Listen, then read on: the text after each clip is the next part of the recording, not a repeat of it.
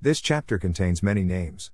As I was looking over this long list of names, my eyes fixed on the last sentence of the chapter: the nations on earth spread out from these after the flood, verse 32. The nations, this made me think of a great verse in the book of Revelation. It's Revelation 7:9. After this I looked, and there before me was a great multitude that no one could count, from every nation, tribe, people and language, standing before the throne and before the Lamb.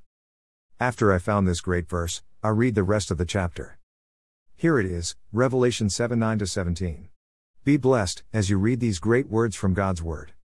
After this I looked, and there before me was a great multitude that no one could count, from every nation, tribe, people and language, standing before the throne and before the Lamb. They were wearing white robes and were holding palm branches in their hands. And they cried out in a loud voice, "Salvation belongs to our God, who sits on the throne, and to the Lamb." All the angels were standing around the throne and around the elders and the four living creatures. They fell down on their faces before the throne and worshipped God, saying, Amen. Praise and glory and wisdom and thanks and honor and power and strength be to our God forever and ever. Amen. Then one of the elders asked me, "These in white robes, who are they and where did they come from?" I answered, "Sir, you know." And he said, "These are they who have come out of the great tribulation. They have washed their robes and made them white in the blood of the Lamb. Therefore, they are before the throne of God and serve him day and night in his temple, and he who sits on the throne will shelter them with his presence.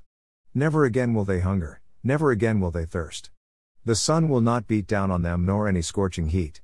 For the Lamb at the center of the throne will be their shepherd, he will lead them to springs of living water. And God will wipe away every tear from their eyes.